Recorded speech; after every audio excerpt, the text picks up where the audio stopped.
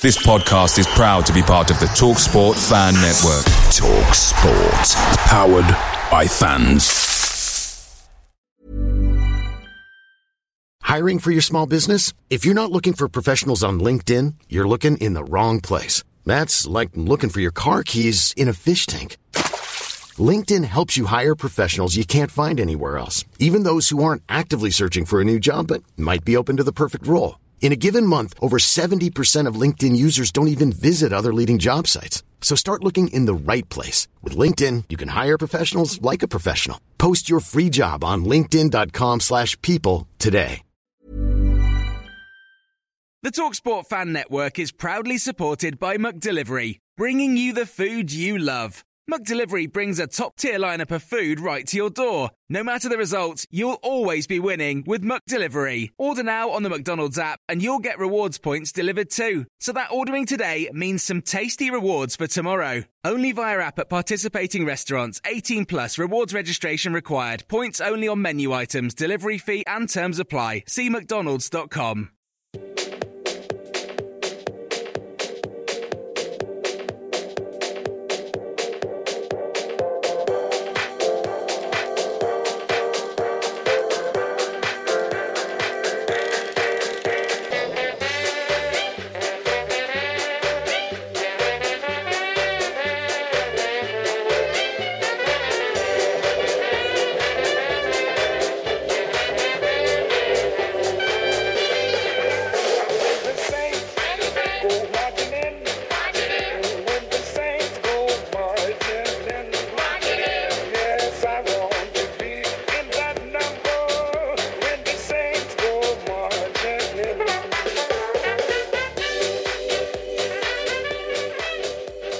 Hello and welcome to Total Saints Podcast, episode 89. There had to be a flipping 9 in there, didn't there? Anyway, this is the podcast where, come win, lose or draw, you can always rely on a committed team giving 100%. So in true non-quitting manner, we'll be discussing the fallout from Saints' disastrous, even by their standards, 9-0, yes, 9-0 loss at home to Leicester City. Although I have to be honest, if you want to expect a blow-by-blow count of the 90 minutes, then, just like Friday night, you'll be in for disappointment.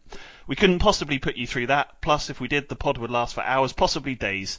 Instead, myself, Adam, Steve and Glenn will chat about the collective thoughts alongside all of yours on what the heck is going on at St Mary's currently, and more importantly, how we get ourselves out of this mess. We'll also be doing our Premier League Man City away predictions, which should be fun, but no in-depth preview because, let's be honest, what's the point? In the middle of all of that, to at least try and bring a bit of sunshine and fun to the podcast this week, I've been saving up some 2019-20 TSP outtakes for a rainy day, and it seems pretty rainy this week.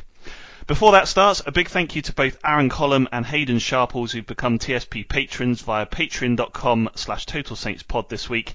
If there is one thing we can at least rely on, which isn't Saints, it's you amazing listeners out there. You keep us going. So thanks very much to Aaron, and thanks also to Hayden, and welcome aboard. Right, let's go for it. Strap yourselves in partnership with Saints World and Saints Archive and sponsored by Happy Hot Tubs, who always deliver happiness to their supporters as well. This is TSP 89.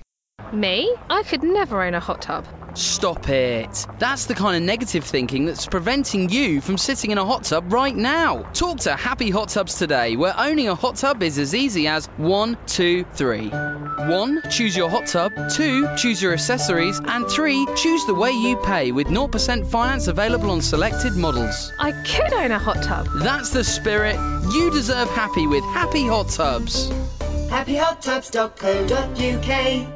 Friday the 25th of October, Southampton 0, Leicester 9. Before we get going, in case you're wondering, no, it's not Leicester's biggest ever league win. That was 10-0 in 1928 against Portsmouth. Remember, however tough things may feel, there's always someone out there who's worse off, guys. Adam, I have no questions. I'm not doing a blow-by-blow, so before Steve and Glenn give their views and thoughts, the floor is all yours. Friday night. Oh man, oh man. Well, let me just. What time did you get out of there, by the way? Very, very late. Actually, very late. Let me just start by saying that normally. What a great intro that was. It was a great intro, Thanks. but when I do the the report I write, especially when we're on a tight deadline, which we are on Friday nights, I do I'm doing it as I go along. So I'm writing it and then I go back and just sort of finesse it a bit and then I put a top on it and an end on it, etc. at the end when the game is just about to finish. When I write a goal, normally that's 2 or 3 paragraphs per goal into the word count. By the end of Friday night, I was pretty much just going 5 or 6 words. He kicked the ball to him, he kicked it in the net. And it was like, it's almost pointless to describe. Who cares now? Who cares how it happened? Who cares who scored it? I mean, to be honest with you, I was so totally shot away by the whole thing. I didn't sleep on Friday night. I was totally just awake all night, just thinking, did that actually happen? Did I really see that? I think there was a few of us like that, Adam. And Saturday the same. I was just totally shell shocked, and I was texting other people who were there and other people I know, friends who work at the club and things. Just collectively, did that really happen, or is this some weird dream? I mean, to lose 9-0 at home. 9-0. I know. Oh, it's unbelievable. And if Leicester hadn't cruised for 15 or 20 minutes in the middle of the second half, I mean, it's unbelievable to say it could have been even worse, which is how could it be worse than losing 9-0? But I mean, I kind of have been tried to be deliberately a bit lighthearted about that, I suppose, to try and I think we've got to. Come on, let's just be lighthearted. If we want to take a moment of just a brief moment of seriousness in terms of the actual game, but I know later on we'll talk about the sort of ins and outs of the club, etc. But I think I wrote in my verdict piece really that absolutely the minimum you expect when you go to watch football is to see 2 teams, the players of which are trying their hardest. Yep. And you accept that some players are better than others, and so therefore that's why some teams are winning the league and some teams don't win the league. You also accept that people are human and they make errors and they make mistakes, and that's how lots of goals come about for all teams from the top to the bottom. And you accept that as well, and you also accept if you're a fan of a club lower down the pecking order in the Premier League, like Saints are, that your players aren't as good as the players at Man City or Liverpool, etc. So they make more mistakes, and you can just about live with all of that. What you can't live with is if you feel that your players are not putting in the requisite effort, if they're not mentally and physically up for the challenge, because that is when that happens is when and then you have a disparity in quality is when you lose, and you lose heavily, and it doesn't get any more heavily really in the Premier League than losing 9-0. I mean, it is an absolute, total, complete embarrassment. It is a shame on Southampton Football Club to lose a league game, 9-0 at home. I mean, it is absolutely humiliating. And I think that the one thing that I would say is that that no matter what any of those players or Ralph Hasenhüttl will go on to do in their career, they will always be known as the people who lost 9-0 at home. And that, I mean, for that they should, collectively hang their heads, because it is absolutely pathetic, truly pathetic. And I'm somebody who I think is quite reasoned most of the time, and I normally always, and we've discussed it on this podcast, absolutely bat away suggestions normally that players haven't put in the requisite effort and things like that, because I always think it's such a lazy, easy, cheap shot to go, oh, he's just not trying. It's like, well, maybe he's just not very good, or maybe his efforts are just misdirected. But I came away and I thought, well, to be honest with you, I couldn't say that this time, because it really felt as if collectively that they weren't trying, and you couldn't even really single out any individuals. It was such a collective malaise. Just I think probably up there with the lowest nights in 133 years of Southampton Football Club. I think you've said it very well. Steve, I've got the beeper at the ready, but if you can try and limit the swearing, it will save me a lot of effort in the editing, but go for it. I know you were there for some of the game, Steve. Well, most of it. I mean, a fair amount of it was spent down in the concourse drinking, because, well, what better place to do it when it's absolutely hammering it down with rain as well. I mean, it was just a disgusting night in so many ways, wasn't it? I mean, it's weird, slightly odd that sort of 10 years ago, when had a game against Leicester that was delayed for an hour because of the weather. We've had home games and away games against Leicester that have been played in basically swimming pools. It's strange how these conditions seem to go hand in hand with us playing them. But I mean, where can you start? It's just, I mean, did anybody put a tackle in that first half? Well, that's something I had on my notes that come to you later. I think we only made 3 fouls in the whole evening. If you think Bertrand put one in. Well, I was going to say, if Bertrand's a red card, the free kick for their 8th goal, the penalty 9th goal. So that basically means we ran around and didn't put one foul or tackle in. So we basically just gave up, as Adam said. But what it was interesting with the Bertrand foul because not a single Leicester player appealed for anything. The referee didn't play any sort of advantage. He just didn't give a decision. So I mean, what is he seeing there? I mean, obviously we've obviously seen the video back, and it's like, well, okay, it's not a completely unreasonable decision. It did remind me of the Tillmans one on was it Callum Wilson earlier in the season that nothing happened, but you know, I mean, pretty much identical. He didn't even get booked for that. No, exactly. But let's be honest. I mean, 9-0. We can't just blame it on a red card. It was no, of course shocking. not. But I think losing, given that our defence has been crap at the best of times for, well, I mean, some time now. It's not just this season, but it's got worse. Just the complete lack of organisation. The fact that nobody seemed to think, okay, we're now a man down. How do we reshape the system so that we're kind of covered in sort of most areas? Yeah. And there was nothing happened there until we were 3-0 down. Basically, we just carried on playing with the same system, but with a hole at left back. And kind of everyone then sort of shifted over a little bit, and then that left Valery completely exposed. He then has to switch over to the left-hand side when we do have a bit of a reshuffle. Decides he's just going to wave one past him as Perez comes in, ghosts in at the back post for 4-0. And you just think, what are we doing? How is there such a complete mental block on 9 outfield players there? And I mean, Gunn didn't exactly cover himself in glory on some of the goals either. And it's just like, I mean, how do you recover from that? Psychologically, it's just destruction, isn't it? It's rock bottom, isn't it? Yep. I mean, without swapping out all 11 players, which I mean, we now don't have the squad to do, because I mean, obviously we were kind of reasonably satisfied that we managed to eventually farm off all the unwanted players during the summer window. But the problem with that is that there's now basically zero competition for places, regardless of whether any of us think that Wesley Hoop's any good or not, which he isn't, as we know. But at least someone would be in position to at least make some sort of even a nominal challenge for a position. But now they're all set. There's probably a first 12 or 13.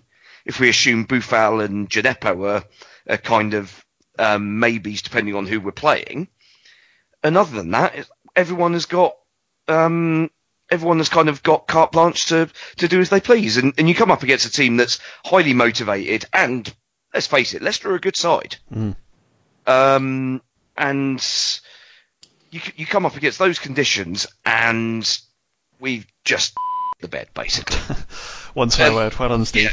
That's good. That's a good effort on your part, actually. But it's, I mean, there are very few other sort of descriptions that you can come up with for that sort of collapse. Yep. I mean, 3-0 and a man down inside 18 minutes, 5 at half time. I mean, how many, obviously we had one against Villa, didn't we, a few years back, we were 5-1 at half time. Yeah.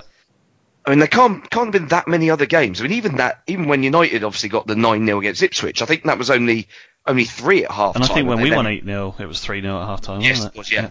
So. And we could have been 3-0 down in that game. That was a weird one. But yeah, I mean, it's like, where do you go? I mean, other than to Manchester, obviously, for another humping. Glenn, ditto on your views, ditto on the swearing. Go for it. Yeah, it's quite amusing that I'm known for my colourful language, and I get invited on a family-friendly rated podcast when we've just lost 9-0. I'm not sure we'll be getting these comments put on a T-shirt. Yeah, it's like the biggest challenge I've ever faced in my life. Well, I mean, the day was dreadful for me from the start because we parked in Woolston, walked across the Itchen Bridge, and literally me, my dad and my son were going across the Itchen Bridge like a rugby front row, all linked arms to stop ourselves getting blown over. It was ridiculous. We were soaked when we got to the game. Forget the red card. We would have got, even if we'd kept 11 players on the pitch, we would have got beaten 5 or 6 at least. I thought the first 10 minutes before the first goal, I was watching it thinking, we haven't put a single pass forward to anybody. We've just lost the ball every time we've had it. Leicester are all over us, and it was just a matter of time before they scored. First goal went in, least surprising thing ever. And then the red card happened, and you could just see it coming. The shambles for me was, as Steve's alluded to, in the immediate aftermath of the goal. I mean, to my mind, if you're down to 10 men, you're 1-0 down already. You go solid, you go 4-4-1, and you just try and get to half time and stay in the game as long as you can. And I think he kind of tried to put Ward-Prowse at left back, and it was just a joke. 5 minutes later, we're 3-0 down, and the game's completely gone. Another reshuffle, shambles. So I really don't know where Ralph's head was at when we went down to 10 men. But we would have got smashed anyway. There's no doubt about that. I also think it's a number of years of decline coming home to roost in one game. Yeah.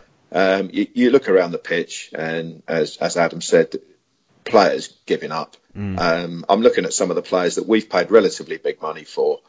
I mean, Vestergaard, Jesus Christ. I mean, he just stands there, doesn't he? He's like, what's that plant on Guardians of the Galaxy? Groot. The sort of 6'8" plant. I have no idea what you're talking about, but I'm sure. People will understand that one. But I mean, he just stands there. He doesn't do anything. He's not aggressive. He doesn't tackle. You've got people. Ward-Prowse has been garbage all season. Gunn, terrible again. Goals coming through him.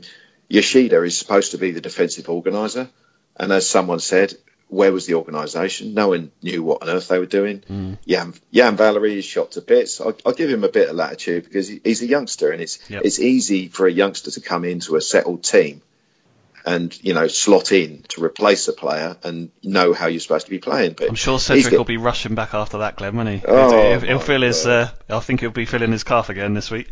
Yeah, I was thinking about the players on the bench. I bet they were thinking, please God, don't send me on. When Stuart Armstrong got sent for with about beautiful. Was it 10 or 15 minutes left? He must have, in that rain. He must have been thinking, really? It took him 5 minutes to get back to the dugout. I hereby announce my retirement from all football. And then the half-time substitutions. I mean, we're 5-0 down, and our idea of shoring things up is bringing on Jack Stevens, for Christ's sake. And Danzo, who he clearly doesn't rate at all.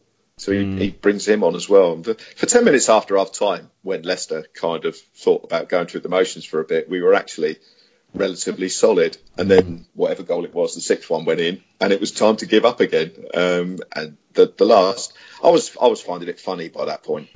It was... but the weirdest one I thought was Maddison's free kick.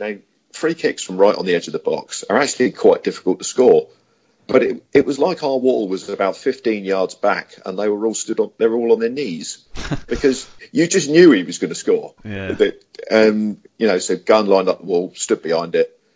He flipped it over the wall. It wasn't even in the corner. It's just rubbish. I just couldn't get over it. But I mean, I sit in the family stand. And I was looking around at people from about 6-0. I was looking around at people, and there was, it's a cliche: kids crying, kids wanting to go home. That was a 3-0. Talking to their dad, and trying to. People who sit in front of me who never leave before the end. On about 60 minutes, the guy got up and he sort of looked at me and said, "There's only so much I can take," and he went. So people who I've never seen leaving early, just got up and went. I wanted to miss the traffic, so I stayed to the end. So I was there 95 minutes, commendable. There's a great photo. There's a great photo. I've seen it around Twitter a few times of a steward removing. I think it's a Man City fan from the stands at a ground or something like that. But of course, people always use it for games like this, and it basically says, horrible scenes at Southampton as stewards make the fans stay and watch the game, that type thing. So I think the fans come out of it quite well because I mean, there's been a bit of a thing on social media about trying to get more vocal support in the ground and try and get more sections singing. Why we have to lose 9-0 for this to be the case, I don't know. But the atmosphere, and I know a lot of it was sort of gallows humour and stuff, but which is always to be encouraged when things are dreadful. But I was impressed with the people who sort of like made a bit of noise in that game, and hopefully that's the one positive from the game, I think. But as Adam said, losing 9-0 is just garbage. You can't lose 9-0 without players giving up, and that's what happened. And there's just so many of them, and there's plenty of them that I would be quite happy if I never saw in a Saints shirt again. Yeah, I'd agree with you on that. And I don't know if there is a Total Sunderland podcast, but I now know how they felt a couple of years ago, certainly. But look, just to have my 2 pence worth as well, I made some notes here. I mentioned about the fouls. I think that was the thing. I switched off at 3-0, so I have to be honest, I didn't watch the last hour. But obviously I had unfortunately, the Twitter alerts coming through, which reminded me what was going on. But just even getting amongst them, giving them a bit of a kick was, certainly you would have hoped the Saints might have done that. But I just, wrote down here, utterly shambolic, gutless, disgraceful. They let the club down. They've obviously let the city down because it was globally being broadcast. As you said, Glenn, I wrote here, credit to every single fan who stayed until the end. And I think for me, in 35 years of following Saints, when it comes to sort of on-pitch feelings, I don't think I ever felt lower. And as you said, Adam, trying to get to sleep on Friday night was just impossible, because I think both times that we got relegated, I think we'd probably all prepared ourselves for that over the course of the sort of preceding 4 to 6 weeks, whereas this was just a bolt out of the blue. But even when the teams came out, Ads, obviously I messaged you just saying we looked so dull on paper, and you look at their team, I think it was clear Brendan Rodgers could smell blood from the outset, really. But for me, I find few words, even, we're recording this 2 days later, trying to find any words to really describe it. So just pretty depressing all round, I think. But unless anyone has anything else they want to add about the game, I'll pause briefly. Yeah, I'd just like to say one more thing. I made a point about, I stayed to 95 minutes. I'm not saying I'm some sort of big hero, but I have absolutely no problem with people going home at half time. When you watch absolute crap like that, and it's you might have a long distance to travel, or you might think I'm going to have a better time having a beer. Yep. I have no issue. It's the people that leave, when the game's 1-1 with 5 minutes to go. They're the ones I have a problem with. Yep. If you want to make some sort of statement and get out of the ground at half time, I think it's good, and I think all the gallows humour is actually good as well, because it shows the players that we're not just angry with you. We're now taking the piss out of you because you are that bad. That is all you deserve. Yeah. You don't deserve our support. You deserve to be looking at an empty ground. You deserve to have people chanting Manchester City, we're coming for you, and all this sort of stuff. You deserve that because you were garbage, and you don't deserve any better. No, spot on. All right. Well, let's move on, because I think that's probably enough of trying to sort of get through the game. But what we basically are going to do is have a chat about how the club, short, medium, long term, can get out of this hole they're in. On our social media sites over the weekend, we posted the following question to generate some intelligent and passionate discussion this end. The question was, if you were the owner of Saints, short, medium, long term, how would you get the club out of this on and off field mess? So we had a lot of thoughts and comments through from you all, so thanks very much for sending them in. I've spent most of today, Sunday, trying to sort of group them into themes so that we can discuss through them. So I've got Gow and the ownership, I've got the general sort of club plan, strategy, model. Obviously, we're going to chat about the manager on the pitch, and then some general thoughts and views. So what we'll do is I'm going to try and read through as many of them as I can, because obviously you've taken the time to send them in. So in terms of Mr. Gow and ownership, and then Steve, there's going to be a question for you at the end of this bit.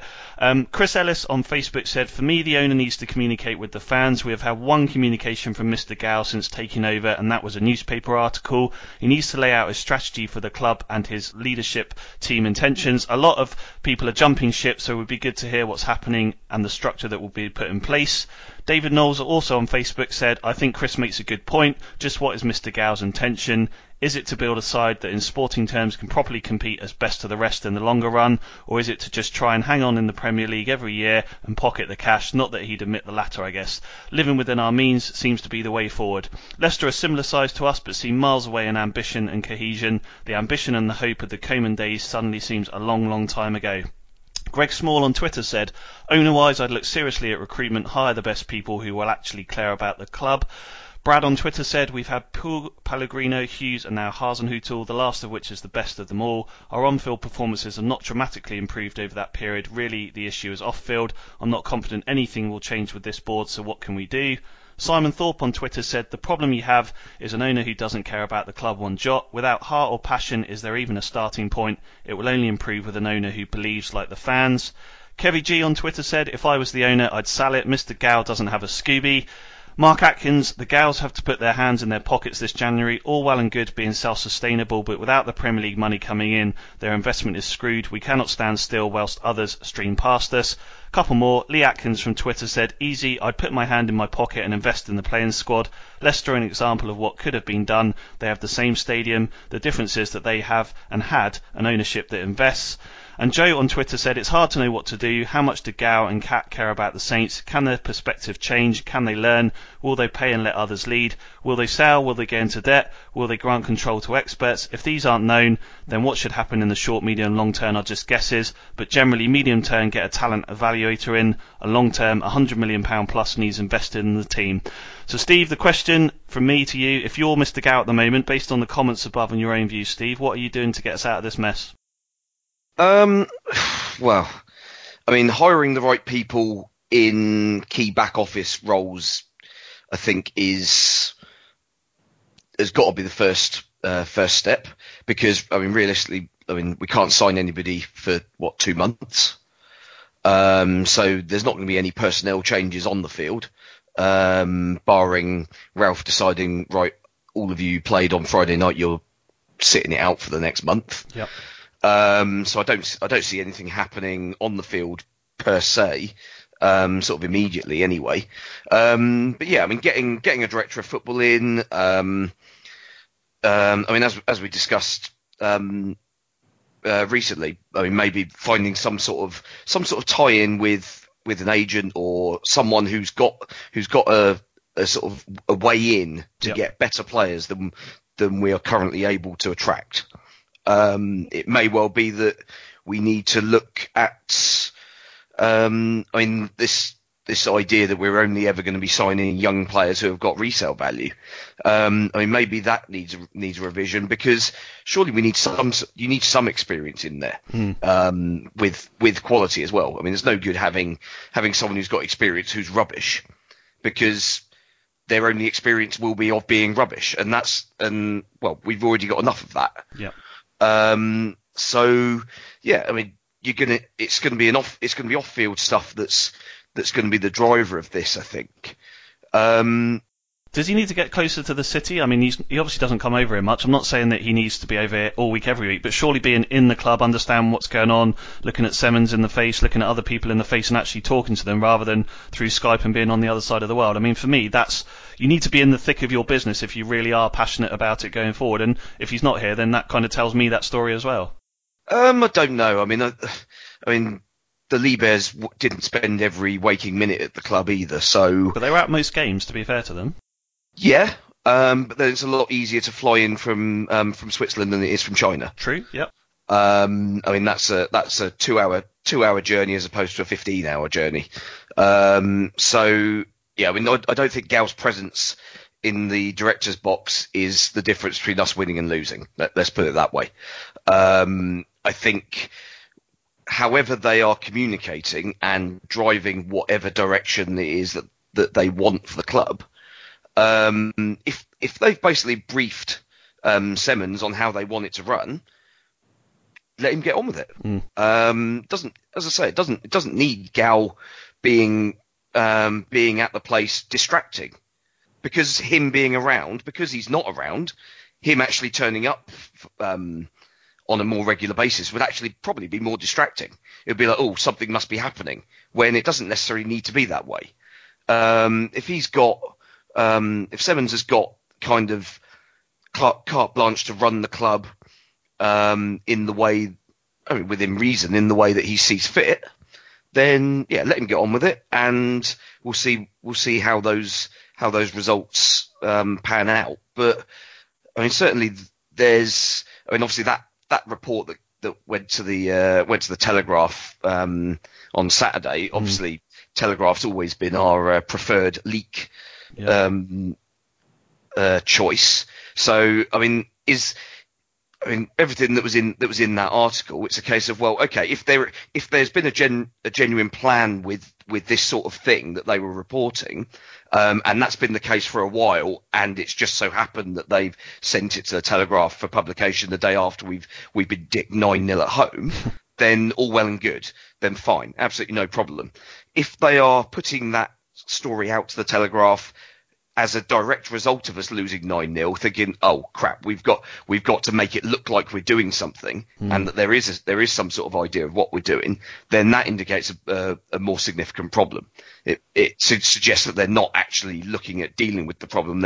It's PR management as opposed to actively looking to improve things. Well, it reminds me of the when we sold Van Dijk the day after. I forget whether it was Wallace or Wilson, but one of them had a story about us being interested in Alfie Mawson, Ryan Sessegnon, etc., etc. Well, so Mawson apparently was a genuine goer, because I actually spoke to him because he obviously ended up going to Fulham, and he was.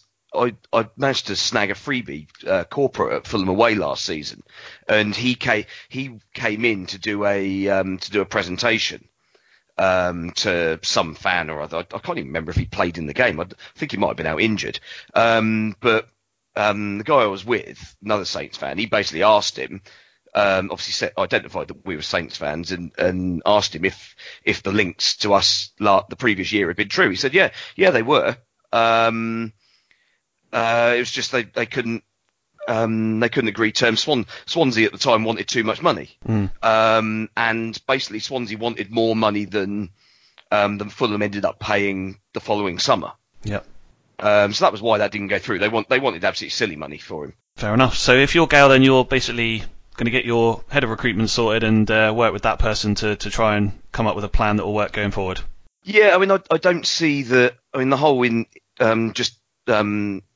like one of those quotes was, I would stick my money in my pocket and spend £100 million. I mean, that's all well and good, but you don't have £100 million in your pocket. It's very easy. I mean, as we found out with Mr. Cortese, it's very easy to spend somebody else's money without any consequence. Whereas, I mean, I think it's absolutely right that the club should be running sustainably. The problem is that when we have been spending money in the last few years, we've largely spent it on a load of crap. Yep. Basically, we've just got to be better at spending the money we have. Whether that means we buy fewer players but at higher fees, maybe.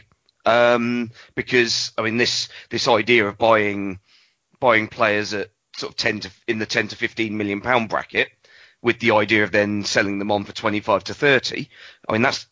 I mean, we could see before our very eyes that's not working at the moment. Yeah. I mean, we may have lucked out with a couple of them. I think Redmond's value has increased, I would say, and Gineppo, I would say, will almost certainly return a profit. Other than that, I mean, it's pretty slim pickings, isn't it? It is, right. That leads us nicely into the club plan, strategy and model then. So, Adam, there'll be a question coming for you at the end of this, so prepare yourself. So in terms of the club plan, strategy and model going forward then, Andy Pate on Twitter said, we need to stop believing the hype. Buying young and cheap is a gamble that's now costing the club. Lambert, Pala and Fonta were leaders, but potential profit seems more desirable than current benefits. Louise Burke also on Twitter said, we are gambling on bringing young players through and making a profit from them. It doesn't work on its own. We need to invest in proven players. No point in paying 15 million here and there. Better to spend 30 million on quality. James Kaler on Twitter said it's about firefighting now. If the owners want to keep the Premiership profit, they have to invest in our defence properly in January to keep us up. We need a back four that doesn't leak goals, all about survival now. Then next summer we need a big overhaul where they can have to accept some losses and cancel some contracts, buy some experience. I love Ralph's youth policy, but what we have at the club isn't good enough, or they would be playing regularly. 5-year goal needs to be to get 8th position again. Steve on Twitter said we need to drop this ridiculous must be a young player mantra in the market, which is kind of what our Steve was saying a minute ago. Go and get a couple of old heads to lead the team and get the youngsters in around them. That doesn't go against the big idea now, but will help to avoid catastrophes like Friday. Couple more. Dave Robinson on Twitter. The solution has to be to strip the squad of all the deadwood accumulated over the years and start again. It isn't the managers we've had. It would almost be worth taking the massive financial hit and releasing players from contracts and starting afresh. John Tilbury said, I agree with Dave. We are stuck in a quagmire. Doubt it will happen in January if we stay up or go down next summer. We invest in future by cutting adrift a dozen players and bringing in best available, younger, fresher. It will cost a lot. Give the manager some new tools to work with. And finally, Trevor Boswell. Short is get Ralph some help. Medium, spend in January to try and buy our way out of trouble. And the long is recognise this league needs top players and it's expecting too much of the academy to produce the answers. So stop buying £15 to £20 million players. Those days are long gone. Adam, my question to you, based on what you said previously on the pod, I know you'll have a view on this. So how easy is investing the sort of money that some of the people, rightly or wrongly, are talking about above for an overhaul going to be or not be for Saints? Well, at the moment, it's going to be very, very difficult. And the reason that it's going to be very difficult is because of the reasons we've talked about a lot in the past. The fact that they've got they've bought pretty appallingly in the last few years. So that is, and as I've said many times, that doesn't just hurt you for the short term. That hurts you for the medium and the long term. And I've said that several times. And I think the people are, the proof of the pudding is in what we're seeing at the moment, really. And the fact they are so hamstrung. So then you say, well, if you can't do that, the other self-sustaining, the other obvious way to do it is if you are going to get some outside investment to help you along the way.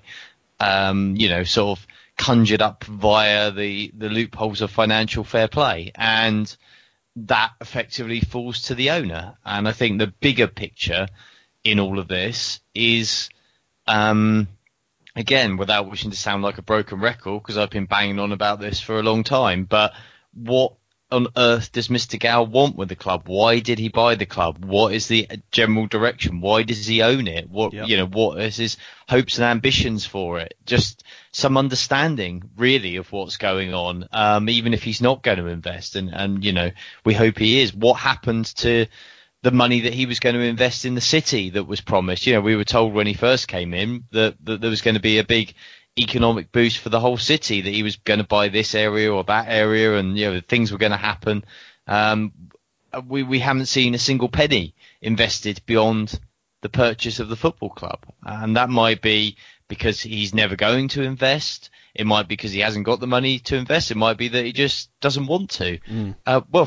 It's his business. He owns it. It's the most of it. So it's his prerogative, but it would be nice to know and nice to understand. As long as it's, and I made this point to somebody at Saints very, very, very high up recently when I was talking to them, off the record, and said, for all the good or bad things that happen at Saints, that is the elephant in the room. And I said to them that as long as this continues, then every time you get a couple of bad results or things are going badly, it is going to be brought up and thrown back in your face time and time and time again.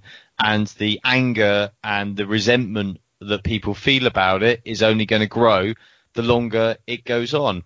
And my sense, if I'm totally honest about this, is that there is a sense within the football club that nobody knows what Mr. Gow wants. Nobody. And in a way, you say, again, why should they? It's his business. If he doesn't want to tell them, then fine. But these are the people that are running the football club. And I don't think they feel that they've got a sense of direction from Gow, or understand why he's bought it or what he wants from it or what he plans to do. And I think that this is a very significant issue. And if I'm honest, I tend to think that I completely agree. Getting the right people in the back room is important, changing the transfer policy, and all of those things can and will, I'm sure, have a positive impact. But I think the longer term issue is going to remain as long as you've got Mr. Gal there, and the current sort of impasse of not knowing what the heck is going on continues. And I don't see it improving really. And to come back to the point of what do you do in terms of the investing in players? Well, everything comes back to that issue really. I think the whole thing comes back to that issue. And when we look out on the pitch now, it's like I've said before, you've got, go figure, the same players that haven't been able to perform for the last 2 or 3 years still can't perform now. Wow. I mean, shock horror. Yeah.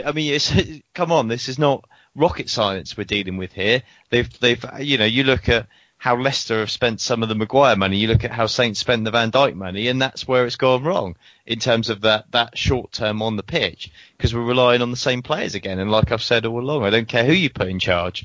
I don't care how good you think Hasenhüttl is. He's always going to be limited by the players. And I think that ultimately the club, I mean, I've been talking about this, as anybody on the pod will know, for a long time.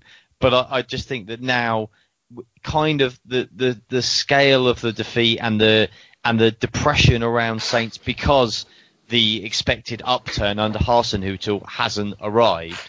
I think now a lot of people are beginning to ask the same questions and are beginning to think in the same way. And the truth is, I get a lot of people say to me, "Oh, come on, do some real journalism, find out what's going on." I said, well, if the people who run the club don't know, how the heck are any of the rest of us going to find out? What do you want us to do? Just turn up on his doorstep with a gun and demand that he answers us? I mean, the thing is, he doesn't have to, but these problems are not going to go away as long as this continues.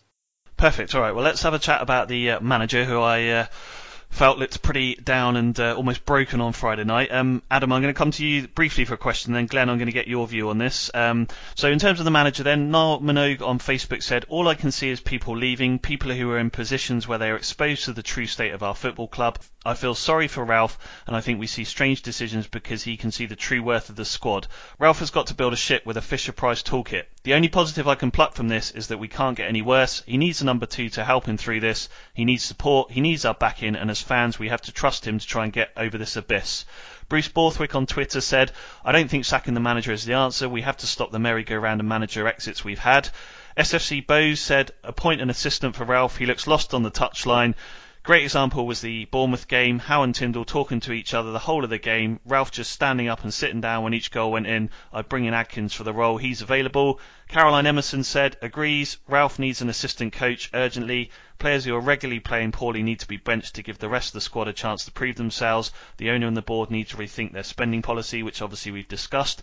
Hursty Boy, "Short term, get every player possible back to the club. Get some experience to help Ralph the next 3 months. Then decide if he is your man.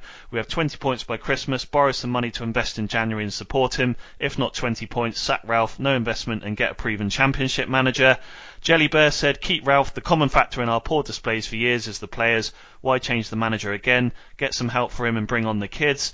And S. Morgs on Twitter said, "All season Ralph has looked dejected. Doesn't appear to have the same drive and enthusiasm as last year. Why? Can it all be Roll? Klopp lost his assistant and the team got better. Is it the lack of investment? Knows his players can't do what he wants, etc, etc. I honestly think he'll walk soon." And he also added, just Adam at the bottom, "Adam must know how Raul was regarded by the players and whether his loss was as big as many are alleging." So before I get Glenn's view on the manager situation as a whole, Adam, I know you probably won't want to publicly state officially what you may have heard off or online, but in terms of general sort of rumours that many of us have heard around the club about Danny Röhl and the influence of his exit, how much of a part do you think that's played?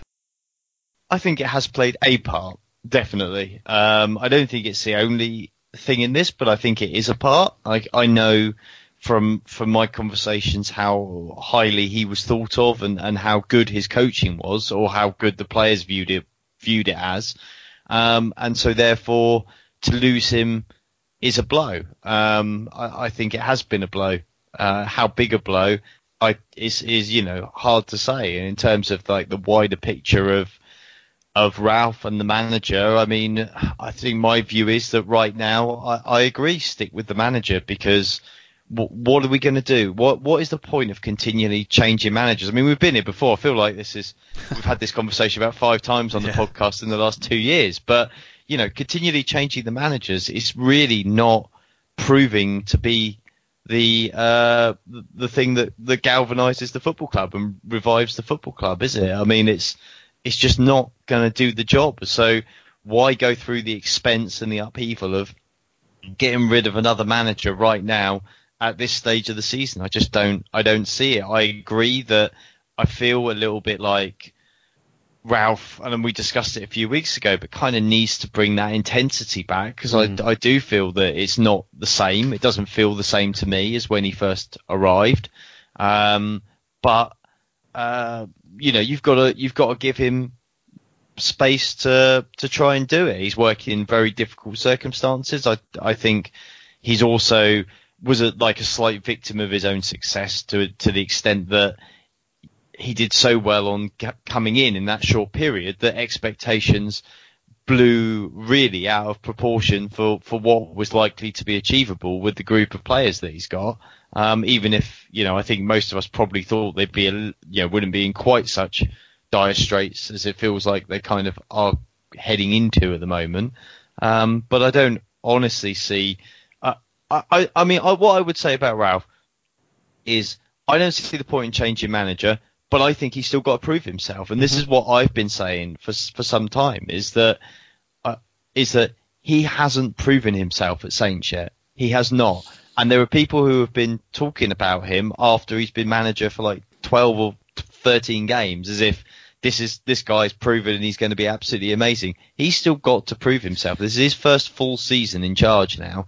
So he's had the summer and this is his first full season. So we've got, for me, the jury's still out on Ralph, and it has been for some time, because he hasn't had that length of spell yet that you can really assess how good or not he is. And so I think that that's still in the melting pot. For me, I think you stick with him because you have to give him the chance, but I still don't know how good or not he is. I can't draw that conclusion yet, I don't think.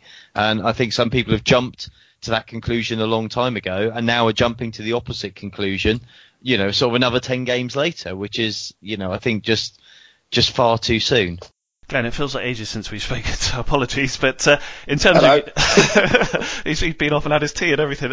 Look, just in terms of the manager, then, would you stick with Ralph at the moment? Yes or no? And there was quite a few comments there about getting a proper assistant in alongside him. So, what's your view on that as well? I would definitely stick with him.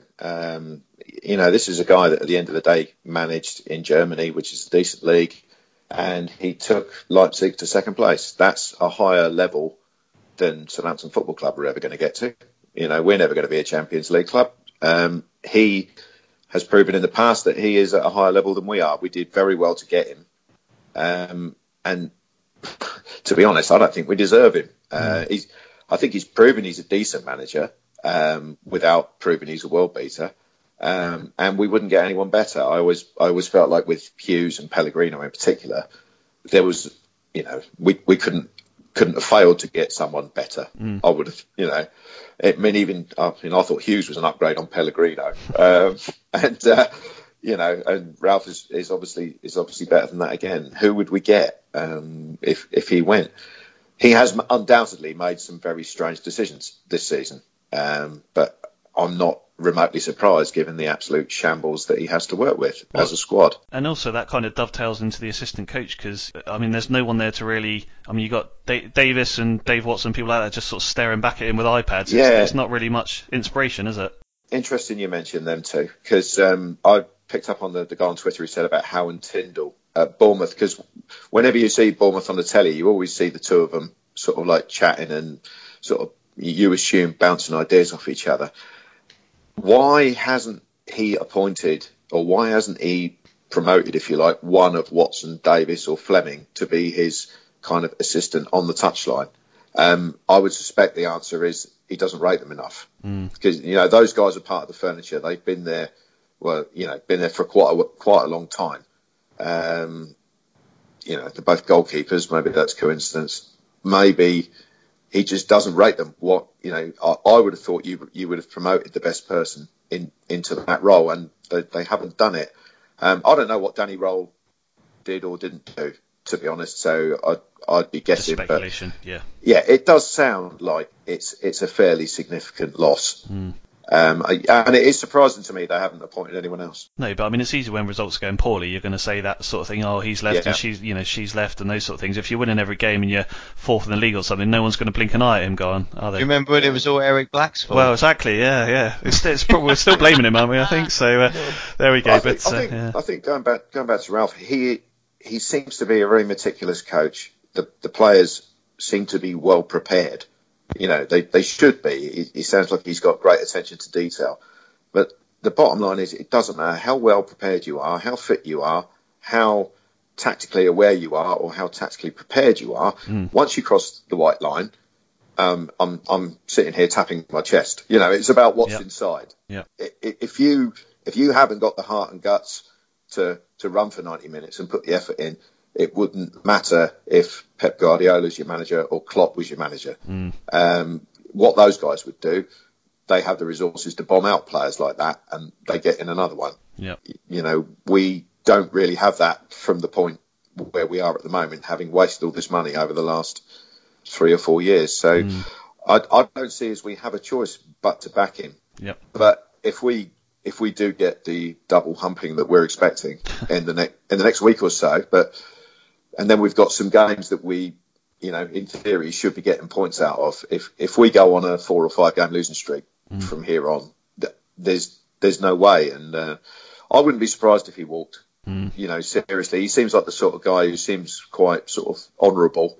And I don't think he'd hang around just for a payment and wait to get sacked. I think if he thought he was totally on losing thing here, and there was no way, given the tools that we've given him, that he can improve this team or improve his reputation. Because at the end of the day, he joined because he wanted to manage, you know, he wanted to prove himself in the Premier League and move off and manage, you know, one of the bigger clubs. And that's fine. If he does well for us, he does well for himself. But if he doesn't feel that he's got the tools to be able to have any chance of being able to do that, I wouldn't be surprised if he went. And then, in my opinion, we really would be up the creek without a paddle. Indeed. All right. So we've got two to keep, Ralph and Steve. Are you 3 or are you 2-1? I'd keep him. I mean, again, the same arguments really, because, well, are we going to find any better? Probably not. I mean, another argument against binning him is the amount it would cost. I mean, from what I gather, he's on an absolutely extraordinary wage by our standards. So you're looking at, I mean, to get rid of him and potentially any other number of the coaching staff, you're probably looking at a fee that's going to cost. I mean, that's basically one of our sort of target price players. Yeah. And given that we need more players to replace the ones that we've got and aren't good enough, then I don't think we can possibly make that call. I mean, as Adam rightly says, I think Ralph still has to prove himself, and I don't think that he will. I don't think that he will want to walk away from a situation. I mean, even though he's not to blame. He is not the single point of failure in this setup at the moment. But he will not want to walk away as part of what has been unfolding the last few days. So I don't see him walking away. I don't see him being sacked either. So therefore, it's kind of okay. We regroup, but his man management skills, which by the sound of it seem to be kind of slightly more prominent than his tactical ones.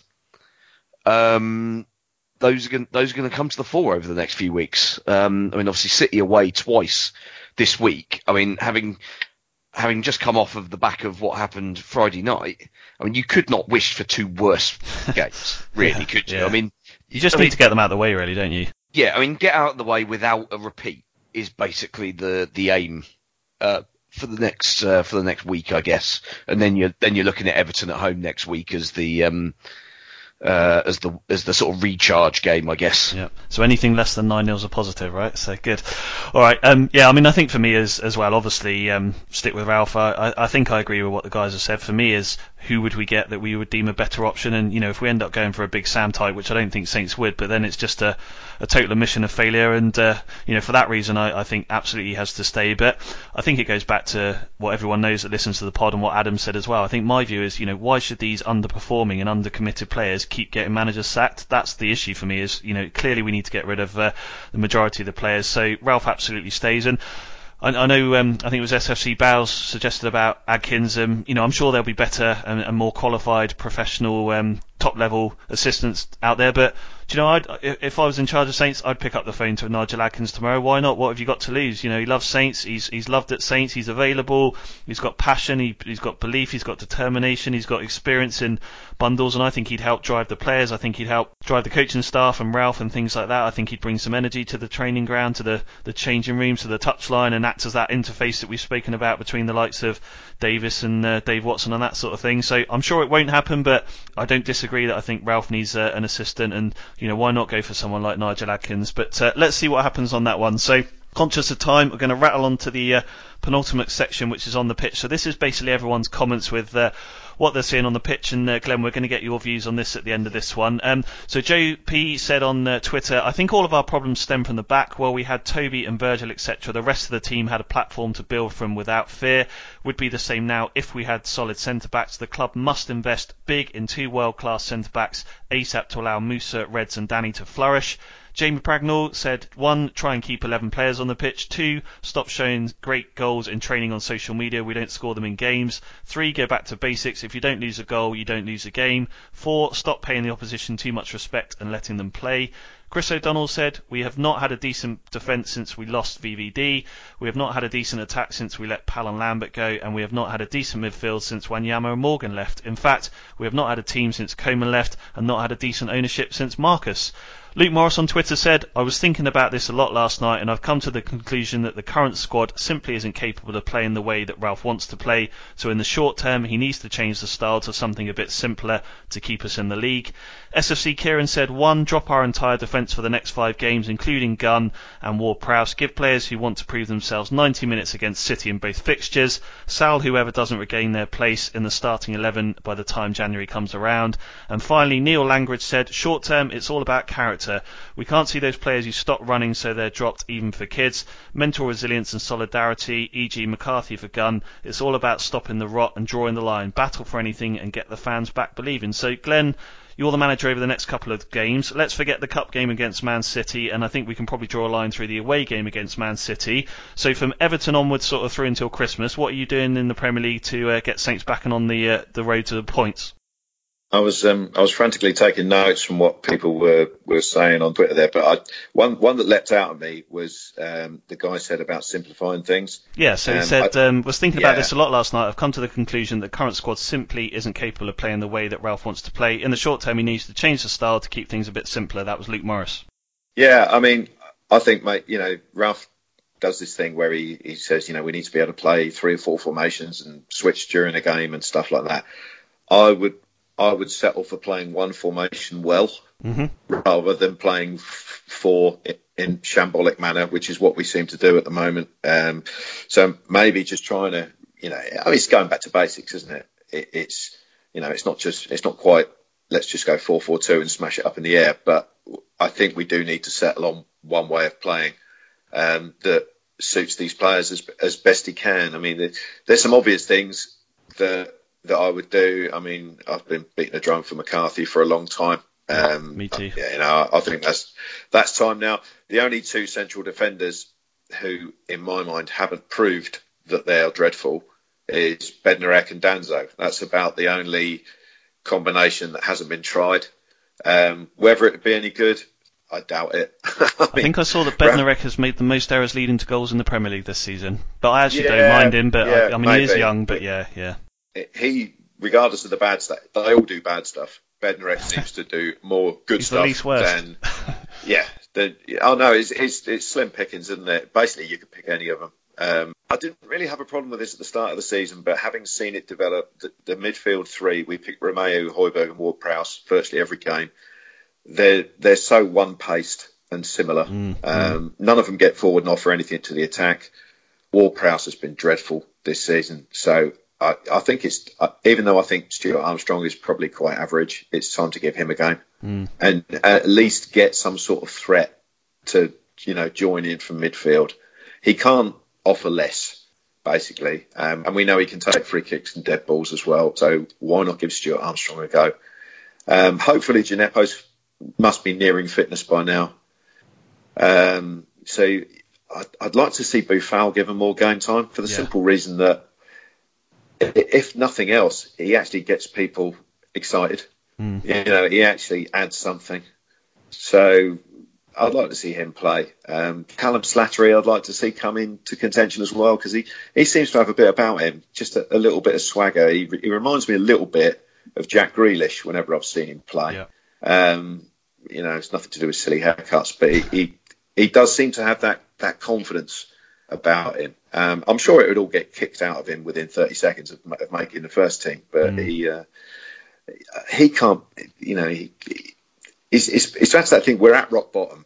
We can't make things worse. I don't believe in repeating the same mistakes and giving the same players who have proven rubbish, limitless chances.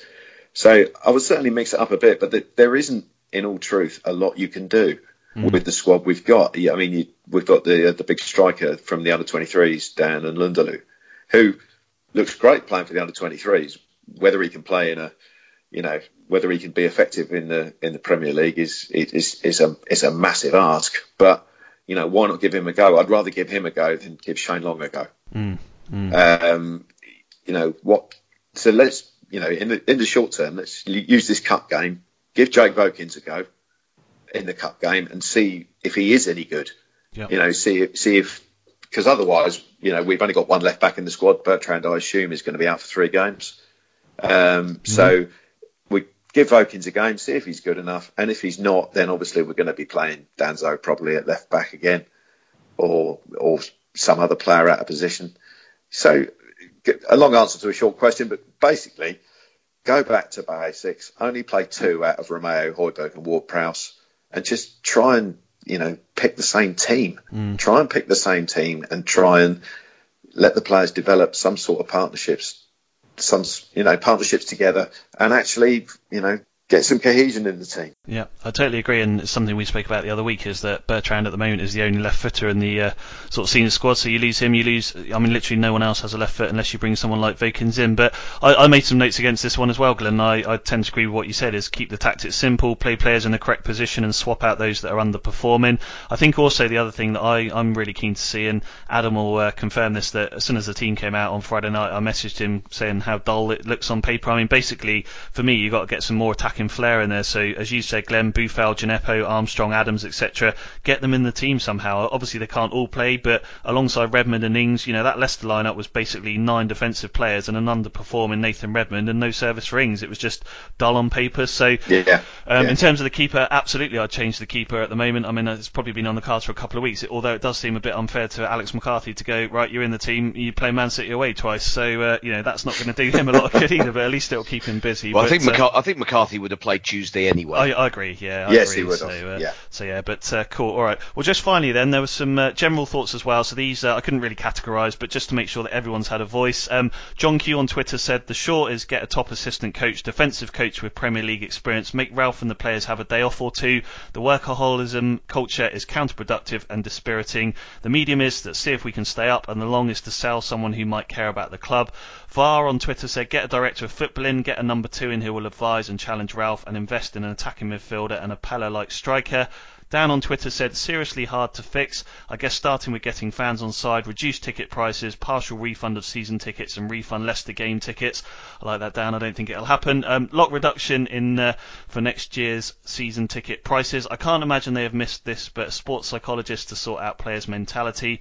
Midterm, can we get Danny Roll back? If not, Ralph clearly needs someone else around with that sort of skill set. Maybe Steve's recent suggestion of the Wolves method, which I know you mentioned earlier, Steve, of getting in tight with an agent and getting some talent that way, may help offload some crap too. Longer term, no idea. Are there any innovative director of footballs out there who the club can engage? Can we find the next black box method? Now everyone is kind of doing that and players' fees are horrific. Right, this is quite a long one, but just before I come to you, Adam, I want to read this one out. So this I thought was really good from FPL Saints. Long term is change the squad investment plans. On one hand, this does mean more investment to secure a higher calibre of player, but the other is the player profile. We desperately need a leader, and I think we have now slowly gone downhill since allowing our previous leader Fonte to walk out the door. So for this, I would be looking for an older or more experienced head to play at centre back. Secondly, we need stronger and more athletic players. We are noticeably a physically weak team, and this causes problems in matches like yesterday. I'll be looking for a strong box-to-box midfielder. Medium term, review the structure of the coaching and first team staff. What are we doing in the week? Clearly isn't working, and the preparation for games is poor. I sit fairly close to the dugout, and it's clear Ralph lacks support. He walks around the technical area moaning about certain things, but the coaching staff all just stare directly ahead and don't offer any input. The warm-ups often seem a bit lackluster, and they have a good energy when Roll led them. We really need Ralph to choose a new assistant and go and get him. In terms of short term, find a preferred way of playing formation and be consistent with it. There has been too much chopping and changing, and you can't develop partnerships and understanding like that. My preference is 5-3-2, as let's face it, we need the extra body at the back, and I think Redmond is better when he has more of a free role in a front two. If Ralph prefers 4-2-2-2 or similar, that's fine, but play the players that formation needs. Don't stick players like JWP out on the right, which isn't his game. Just finally then, Adam, Will messaged me earlier and he said, look, you think about a few years ago we were beating Sunderland 8-0, we were in the Europa League, now we've come sort of almost full circle and we're now losing 9-0 at home to teams like Leicester. Is the only way up, do you think? Things can only get better? No, they could get worse. No, I'm sorry to end on a on a negative note. They could get better, but they could get worse. Ultimately, when you're a club that is battling relegation year in and year out, which is 2 years of now just avoiding the drop and, all right, early days, but currently in the bottom three and now with a very messy goal difference, and beginning to feel like this might be a third successive season of battling relegation. The majority of clubs who find themselves down there year after year get relegated in the end. So this could get worse, unless things change. A lot of the things that need to change are things that it's frustrating in a way because they are things that we've been talking about for a very long time, and we've known what the problems are. And a lot of them, as we've discussed in great depth on the podcast tonight, are not easy fixes because some of them are almost beyond the remit of kind of the people who are employed at the football club as well, or the abilities of some of the people who are employed at the football club. So, no, I don't think so. But I think that the good thing is that I just feel like in a way, if there's one positive to come from losing 9-0 at home, and this is stretching the margins to find a positive now, but it is that it just feels like it might be bringing all of this to a head. And all of those things that we've talked about, and it's kind of been easier just to brush them under the carpet. Now, I think that there is beginning to become a louder clamour from a wider group of people that some of these things, they need answers and they need sorting out, because I think that people can see that this could get worse and this could end in relegation. And if it's not this year, then if you don't change things, then they'll be down there again next year and exactly the same thing. Eventually you'll go. So it could get worse, but also this could be the catalyst for things getting much better, because we could have reached the low point in this cycle now, and maybe then you do go up, but things have to change for that to happen, because otherwise it'll only be ever papering over cracks. A bit like when Ralph came in at the end of last year and kept them up, brilliant, but it papered over the cracks. Mark Hughes came in the year before, kept them up, brilliant, but it papered over the cracks. Well, there's only so long you keep getting away with that. And maybe, just maybe, the absolute brutality and the absolute complete and utter embarrassment and shame on Southampton Football Club of losing a game 9-0 in the Premier League at home might just be the catalyst for some of these things that need to change actually changing.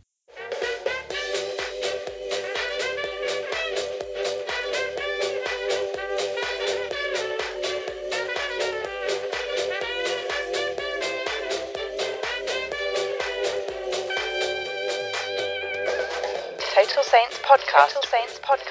Sponsored by happyhottubs.co.uk. Okay, it feels like the pod probably needs an element of humour injected into it, so just like Saints, TSP has had a few bad moments during 2019-20, and I've been collecting them all up for the right time. Having lost 9-0, this is probably that time. So sit back and enjoy some of our favourite TSP clips that haven't made the podcast this season, courtesy of Adam, Steve, Lucy, Glenn and myself. On this week's podcast, we'll chat Liverpool after the 2-1 defeat for Saints at St Mary's. We'll also preview next weekend's visit to Brighton and Hove Albion. And sandwiched in the middle of that, we'll talk about the fabulous Maya Yoshida, briefly reflect on this week's fans forum, and a brilliant... here we go. We'll also preview next weekend's visit to Brighton and Hove Albion, and sandwiched in the middle of that, we'll talk about the fabulous Maya Yoshida and a brilliant gesture he's offered the Saints Foundation this week. We'll also reflect on the fans forum and hear from a TSP patron. Before I crash into our And I'll also crash into one of our TSP patrons, Jamie Pragnall, who was on holiday with his family in Devon. Apologies again, Miss Pragnall. Speaking of patrons, a big shout out to Magnus Parminger, who became a Klaus Lunditvan patron via...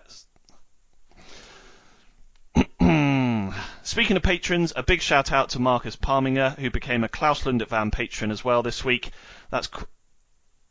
Oh my god, I don't want to do hosting anymore.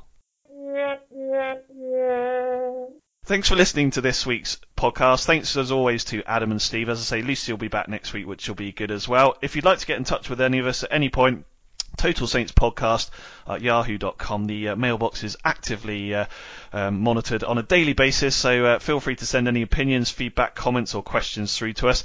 You can also hear us, we've partnered with a new podcast that's being run by Watford fan Andy Lewis called Stairway to Seventh. It doesn't mention anything about the top six, so when I did my match report, I did not mention the L word once or any of their players, which was quite fun actually. So you can hear us on Stairway to Seventh Podcast. Onwards to Brighton. Fingers crossed we can get something there. My prediction is totally wrong. Until then, have a good week, everyone. Hang on a minute. Whoa. Hang on a second. What? Hang on. Why did you just cut me off in the middle of my... FPL update. What about, where am I? You're 90th, Adam. I thought you said I was 11th. Well, you were before it updated. Oh, we can talk about that then. Onwards to Brighton anyway. Let's hope that Saints can pick up a... what have you done? Onwards to Brighton anyway. Stop laughing. Right. Onwards to Brighton anyway. Fingers crossed, Saints. While it was one out, it was also one in, although this one was part of Ralph's management team. Austrian Richard Kitchbike. Oh my god, I knew I wasn't going to be able to say that. That's one for the outtakes. Right. Austrian Richard Kitzbichler. I've even put hyphens in there just to try and say it. Right. Compose yourself, Linfield. The bitch. Right. Austrian Richard Kitzbichler joined Saints at the end of the week, becoming first-team assistant coach to Ralph, and also, as we're being told, opposition analyst.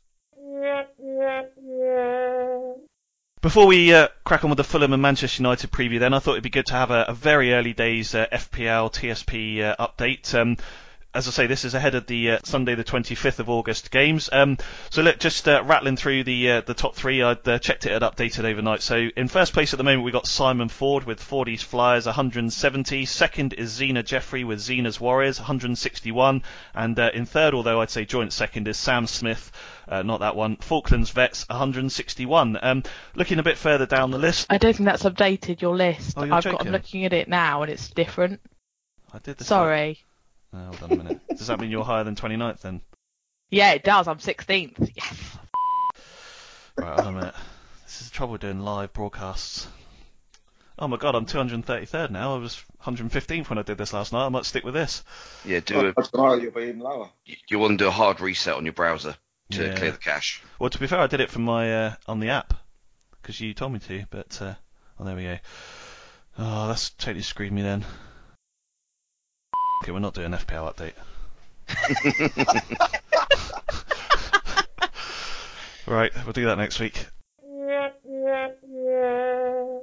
Just sort of finally then, Lucy, I think we're probably all agreed a good end to a good week for Saints. 4 points from 4 games, but when you think we've played 2 of the big 6 during that time. So I think heading into the international break, whilst Adam, I totally agree with, Saints haven't really got into the flow of the way they want to play yet. I think we sort of feel that Saints are in an okay position.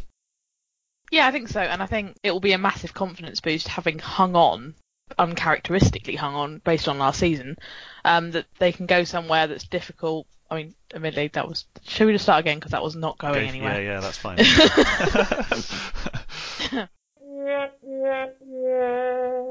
It's a company car, so if it gets smashed up in the line of duty, well, it's not my fault. But the thing is, actually, I'm going to say something a little bit controversial here. Right. Okay, so I actually don't have such a strong hatred of Portsmouth. Okay, leave. This is Adam will not be on the podcast any further, so good. No, that's fair enough. Everyone's different, so you can explain yourself. Explain yourself. Well, as a and make it good. Well, as a place, I mean, I lived in Portsmouth for a few years, not Unlucky. too long ago. Oh, God, I wish I'd known all this before we I started the loved pod. it. I loved it. I've got a lot of good friends down there. I go down there fairly regularly to visit friends. I'm a member of the triathlon club there still. I race at Pompey Supporters Club. I think we should probably just move on. And I covered Portsmouth for a year back in the day. Not long after I first started the Echo, we used to cover Portsmouth as well, and the news used to cover Saints. And I covered Portsmouth for a year, and it was an interesting year. I liked a lot of the people I met. Obviously, Saints is my alliance. In football generally, I find that kind of real, where it goes from rivalry to hatred, I actually find very uncomfortable anyway, and very difficult to deal with, because I think that's... You're not even making it sound like a rivalry, though. This just reeks of someone trying to protect themselves on the way down there. I'm just telling you. They're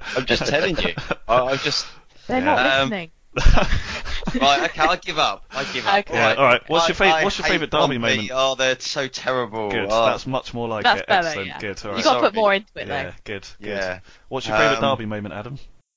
Pompey scoring the fourth goal in the 4-1 win down at Fratton Park. Probably his favourite. Oh dear. No, to be honest with you, I think I've blocked them all out. I looked at the results after you messaged about it, and I can't actually remember very much. I certainly can't remember Saints winning for a long time, because what I do remember is the time that they won in the FA Cup was the only game that I missed in my 18 years through sickness, because I woke up in the middle of the night before the Derby game with a diarrhea and vomiting bug, and I was just... Too much detail? I feel like we really do need to move on this. I'm not sure if this is like 10 minutes. Was that the Peter Crouch last minute penalty? Yes, it was. Yeah. I'm just not sure if this is like 10 minutes of outtakes. To and from the toilet. Yeah, just cut all this. No, leave it in. No. Right. Anyway, back to the diarrhea and vomiting. Yes. No, I'm done. All right, cool, brilliant. Right, let's move on then. Lucy, what about you? What's your reaction to the cup game and your favourite derby moment? Well, I'm going to be controversial for this one. Oh, God, don't tell me you support Portsmouth as well. I just been controversial with Adam because, I like a derby. But then again, I don't have to go to Portsmouth, so... I probably will take out that bit about Portsmouth, Adam. Yeah, there's probably controversy. Yeah. So I'll just probably leave it as it's a tough place to go. I'm not overly excited, and then move on if that's all right. So yes. Cool. Put a dramatic voiceover in instead. Yes. This piece was edited to protect Adam's safety and integrity.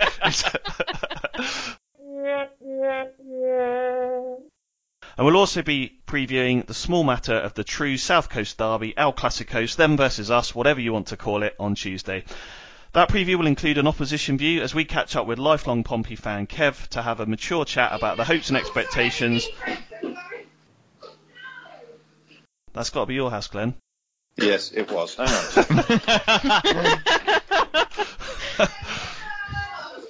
I told you to shut the door. Take that. Brilliant. We go in 10 seconds. We got an outtake already. Excellent. Right, yeah, have it. Good. Right, where were we?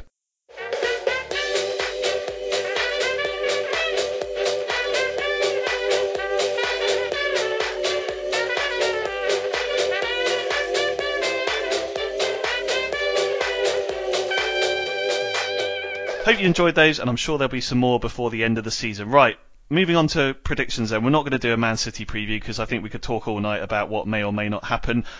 So let's get on to having a chat about the scores. So this is for the Premier League game, Steve. I'm not even going to bother talking about the Cup game, but what is your Man City prediction, Steve, for the Premier League game next weekend?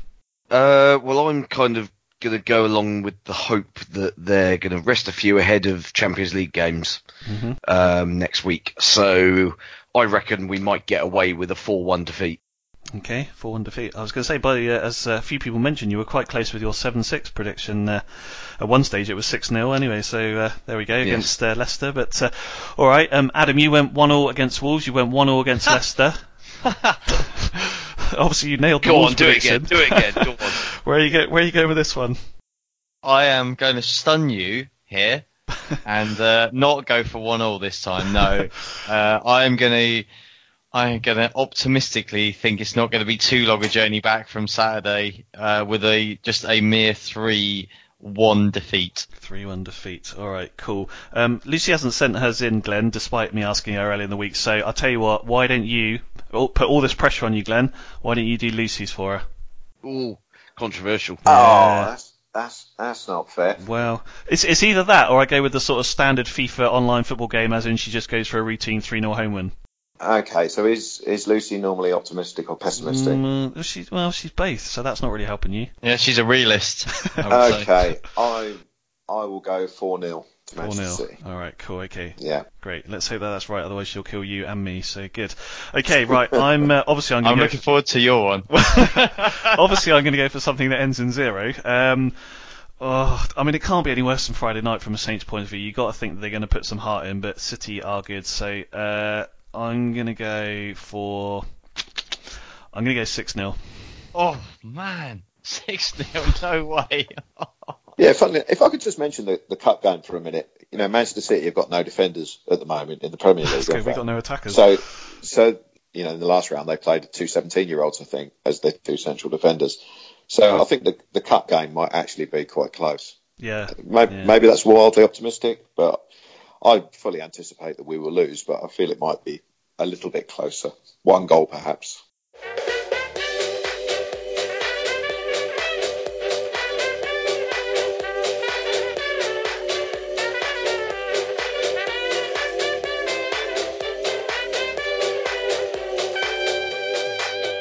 If you've made it this far, then thank you. Your commitment is truly appreciated. It's been a tough weekend for all Saints fans, and this week might get even worse, but we'll all still love them, right? Now, thanks to Adam, Steve and Glenn for all of their thoughts and everything tonight. To all of you who sent comments and views in as well, very much appreciated. Until next time, as Adam Leach's favourite 90s pop band D Ream would say, even if he wouldn't, things surely can only get better. Keep marching in. Teach me not to think, can only get better.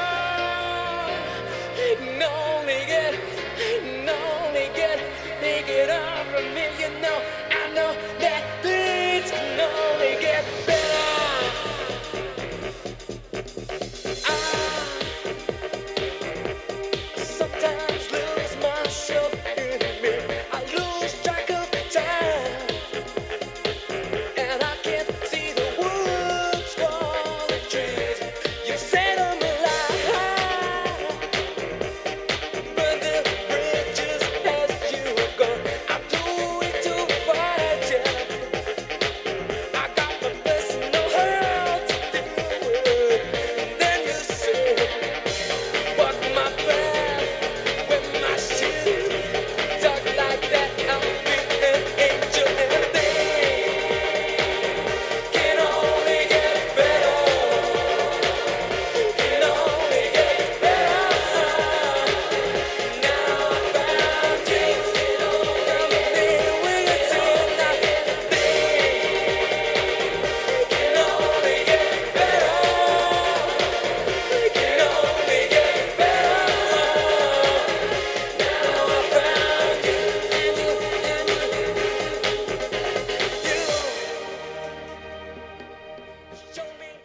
Away days are great, but there's nothing quite like playing at home. The same goes for McDonald's. Maximise your home ground advantage with McDelivery. Order now on the McDonald's app. At participating restaurants, 18 plus serving times, delivery fee and terms apply. See mcdonalds.com. Even on a budget, quality is non-negotiable. That's why Quince is the place to score high-end essentials at 50 to 80% less than similar brands. Get your hands on buttery soft cashmere sweaters from just $60, Italian leather jackets, and so much more. And the best part about Quince, they exclusively partner with factories committed to safe, ethical, and responsible manufacturing. Elevate your style without the elevated price tag with Quince. Go to quince.com/upgrade for free shipping and 365-day returns. This podcast is proud to be part of the TalkSport Fan Network. TalkSport. Powered by fans.